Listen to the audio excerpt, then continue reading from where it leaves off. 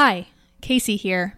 Before we start, our team at PassBlue wants you to know that we're a nonprofit website and we depend on your generous donations to tell stories about the UN. And time is running out to double your donation to PassBlue. Until December 31st, the national matching gift campaign Newsmatch will double your donation up to $1,000.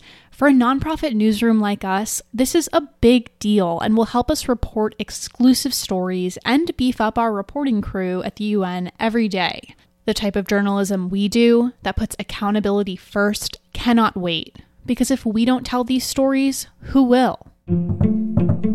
Hi, I'm Casey Candela. And I'm Stephanie Filion, and welcome to Unscripted.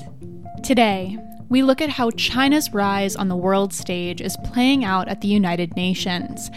And we talk with Rosemary DiCarlo about being the top U.S. citizen working at the UN and what it's like to visit 4 countries in 9 days. This is the last unscripted episode of 2019. We're a podcast taking you inside the United Nations and beyond the scripted debates to the people at the heart of it all, the diplomats and the reporters covering them. Later on the show, we'll have an exclusive interview with Rosemary DiCarlo, the UN Undersecretary General for the new Department of Political and Peacebuilding Affairs. But before that, we're going to talk about a country that's had a pretty big year in global affairs, China. Not only has China finally just agreed to a Phase 1 trade deal with the US, but recent documents revealed or confirmed China's detention of an approximately 1 million people of Muslim minority, the Uyghurs, in the province of Xinjiang. But a lot has been said about China's growing influence internationally as well. So we wanted to assess how China's rise translates into the UN system. Over the last decade at least, all eyes have been on China's rise, transforming the world's balance of power from a bipolar struggle between Russia and the United States into a multipolar world, with China becoming more and more influential. At the UN, China has always been a major player, being a permanent 5 member of the Security Council, which gives them veto power. Before its recent transcendence globally, it was known to be a relatively quiet member of the Council, hiding behind vaguely worded speeches that were prone to using the word peace in nearly every document. But with the United States significantly cutting the amount of money it gives to the UN's regular budget, and the peacekeeping budget as well, the current U.S. administration has not been prioritizing the UN as much as former administrations, enabling China to fill some of that ever-widening gap and taking a more prominent place at the UN more openly. One example is China's new ambassador to the UN, Zhang Jun. His predecessors were known to be quite quiet and not to talk to the press, while Ambassador Jun has already met with some reporters privately and even joked on the council. Listen to what he said about his American counterpart at the White House earlier in December. We're happy to see that Kelly Craft is leading us in December. Yes. She's really doing a great job. She asked me to say so. He's done a few good ones like that in the council and outside it. Ambassador Jun is a seasoned diplomat, having served as Assistant Minister of Foreign Affairs and also at the UN earlier in his career. He was appointed in June, and the timing of Beijing sending such an extroverted and outspoken ambassador doesn't seem to be a coincidence. Well, he sure does add a special touch to UN meetings where procedures and scripts tend to prevail. And Stephanie, for a recent article, you looked at the larger picture of what the ambassador is doing at the UN on Beijing's behalf. You analyzed 2 declarations in the UN Human Rights Committee of the General Assembly to see how China is trying to use its economic and political clout here at the UN in New York City. China, after all, is now the second largest financial donor to UN peacekeeping after the United States. The US is slated to give almost twice as much as China, but hasn't paid several $100 million. So as we know, China has been investing and lending money internationally to many countries. I mean, almost everywhere. But for years, China pitched its investment as having no strings attached politically. That's why many countries, especially in Africa, like dealing with China. China was giving money without asking much in return, except to develop much needed infrastructure in Africa and elsewhere, like Central Asia and Pakistan. And China still isn't asking for much in return, but there are a few issues that it really cares about and doesn't want other countries interfering with. Some major examples include the status of Hong Kong and Taiwan, but Beijing can't seem to stop press coverage and international attention on the human rights situation in Xinjiang. And in October, the situation was brought to the UN Third Committee on Human Rights. And looking at what happened there shows how China has gone from quiet to flexing its might more openly at the UN by asking, sometimes strong-arming, countries to take their side. So, Stephanie, what happened publicly in the committee? How did the delegates act when the issue was brought up? There was a drastic division among member states in terms of how they perceived China's actions on human rights. On this issue, a group of 23 mostly Western countries, including the UK, the US, Germany, and France, denounced quite loudly China's behavior in Xinjiang, calling on the Chinese government to uphold its national laws and international obligations and commitments to respect human rights. So that's the Western take. What is the other perspective? It is basically that China's human rights record is exceptional. More than twice as many countries signed a Belarus-led declaration that some countries said was basically dictated by China that praised the country's human rights record, saying, and I quote, "We commend China's remarkable achievements in the field of human rights by adhering to the people-centered development philosophy and protecting and promoting human rights through development." So by looking at the list of countries that backed this declaration, these are countries that don't have the best human rights record either. The list is on our website in Stephanie's story on passblue.com, but to name a few, Egypt, North Korea, and Venezuela. But some of the countries, like Serbia, raised eyebrows among UN observers. Stephanie, has the UN taken any other actions on this issue? Well, recently, the New York Times obtained exclusive documents confirming China's strategic, forced detention of the minority to make them more Chinese. And it's becoming harder and harder internationally to deny it's happening. And I must say that even Western countries took a while to really speak up on this issue. The first common declaration made at the UN on this occurred in the Human Rights Council in Geneva last summer, where a group of countries wrote a letter to the UN High Commissioner on Human Rights, Michelle Bachelet, to go to China and assess the situation on the ground. But let's take a look at the numbers. 23 countries signed the Western Declaration, while 53 signed the pro-China one, which means that of the UN's 193 members, a majority have decided to simply not say anything at all about the situation. That's correct. And when I looked at those third committee numbers, what struck me the most was that no country in Africa took a stance against China. Remember, at this point, only a handful of African countries haven't signed China's landmark Economic Belt and Road Initiative. And China's economic hand is becoming heavier and heavier on the continent. Stephanie, do you think China did some behind-the-scenes lobbying of African diplomats to prevent them from signing the Western Declaration? That's almost undeniable. I mean, I must say many African countries really didn't want to talk to us about this.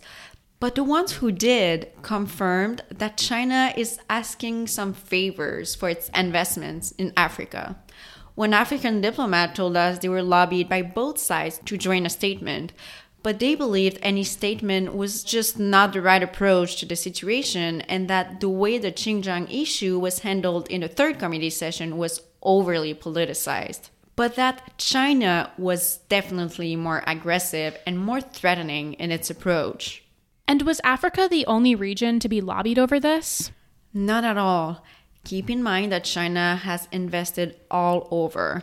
I noticed that Greece hadn't signed either declaration, so I asked the ambassador, Maria Theophili, why she didn't take a stance. Part of the answer was that there was already an EU declaration on the matter, a declaration that, by the way, Greece tried to block in the past. But then she said that China was the only country that has showed confidence during the economic crisis, which sort of means that the decision was an economic one, not a political one, because China eased Greece's economic crisis by buying the country's largest port. And while behind-the-scenes lobbying for votes at the UN is something everyone does, this is an extraordinary example of China using its investments and loans abroad as political leverage. Yes, and the pro-China declaration shows how human rights standards can become blurry and even overshadowed by individual countries' economic interests. Stephanie, where else besides the Human Rights Committee has China's presence at the UN grown? Well, China is now the second largest financial contributor to peacekeeping and has the most peacekeepers in UN mission among the permanent 5 members. So China's prominence at the UN is sort of everywhere and likely to grow. Even in the Secretariat, only the UN chief on counterterrorism has visited the region of Xinjiang because China rationalizes its operations in the region as a fight against terrorism. The UN's High Commissioner for Human Rights, Michelle Bachelet, has not visited and has no plans to currently. And that's something that infuriates many Western countries that are calling for Bachelet to go and assess the situation on the ground herself. Yes, but it's not only a human rights question. China's rise at the UN sort of challenges the Western dominance in the system. For example, earlier this year, the Secretary General appointed the first Chinese special envoy to the Great Lakes regions of Africa, Yang Jie. So, as often, whenever a gap opens internationally, China is always happy to fill it. And the UN is a great playground for Beijing, especially with Washington paying less attention than usual to the world body. Well, that's something that we'll be watching especially closely at PassBlue. Thank you so much, Stephanie. Now for the second segment of the episode. A few weeks ago, PassBlue contributor Joanne Myers was able to meet with the UN's Undersecretary General for Political and Peacebuilding Affairs, Rosemary DiCarlo, on the 35th floor of the UN Secretariat in New York City. DiCarlo talked about the challenges of leading a new department, her career as a diplomat, and what it's like to be the highest-ranking American in the UN system right now. DiCarlo is a graduate of Brown University with a PhD in comparative literature and Slavic languages. She is also a Russia expert. She started her career at UNESCO and later moved to the US State Department. During her time there, she served as Deputy Permanent Representative under Ambassador Susan Rice and became acting U.S. Ambassador when Rice became National Security Advisor under President Obama. DiCarlo also served as Director of UN Affairs at the National Security Council in Washington. DiCarlo was able to fit us into her very busy schedule of meetings and international travel. Here are some highlights from the interview. Since the start of his term in 2017, Secretary General Guterres has advocated for advancing the careers of women. Women have traditionally been underrepresented in high offices at the UN, and Guterres has committed himself to gender parity in those positions by appointing DiCarlo as the first woman to lead the newly created UN Department of Political and Peacebuilding Affairs. Guterres seems to be making good on his promise. So we asked DiCarlo, what has this experience been like for her? First of all, I really admire the Secretary General in his efforts to push forward the gender parity strategy. And he has a strategy and a policy here at headquarters, but also in the field. For me, I was thrilled to take on this position. As you know, I did a lot of UN work in my past and was very happy to be in a position where I felt I could make a difference.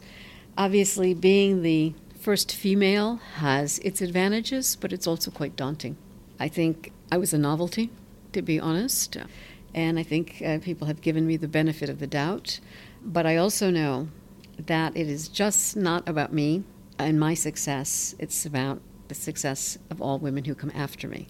And so there is, I would say, a burden, a heavy burden, to make sure that I do justice to this position, that I also help many others who are trying to work their way up to senior positions in the UN and elsewhere. Not only women, of course, men as well, but it is very important, I think, that I set a model for them at this point. As we said earlier, DiCarlo is the highest-ranking American at the UN. So we wanted to know how she navigates the UN, Washington, and the international community. Here's her answer. Well, first of all, it's different being on what I would say is the other side of the street. I used to work across the street at the U.S. Mission.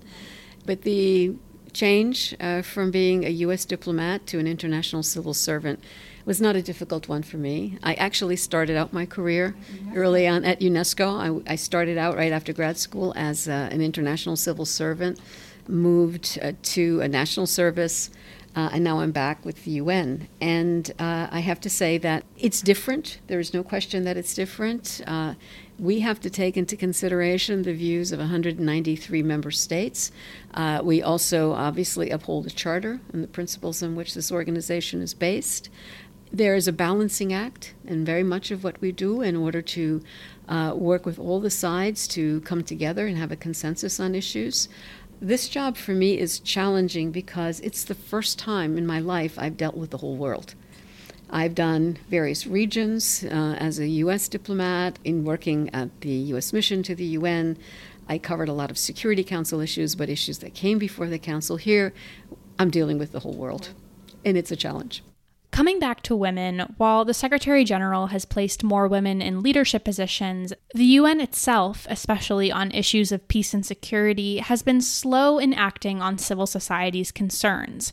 Next year is the 20th anniversary of Resolution 1325, which was the first Security Council document acknowledging that women's roles and rights were threatened globally.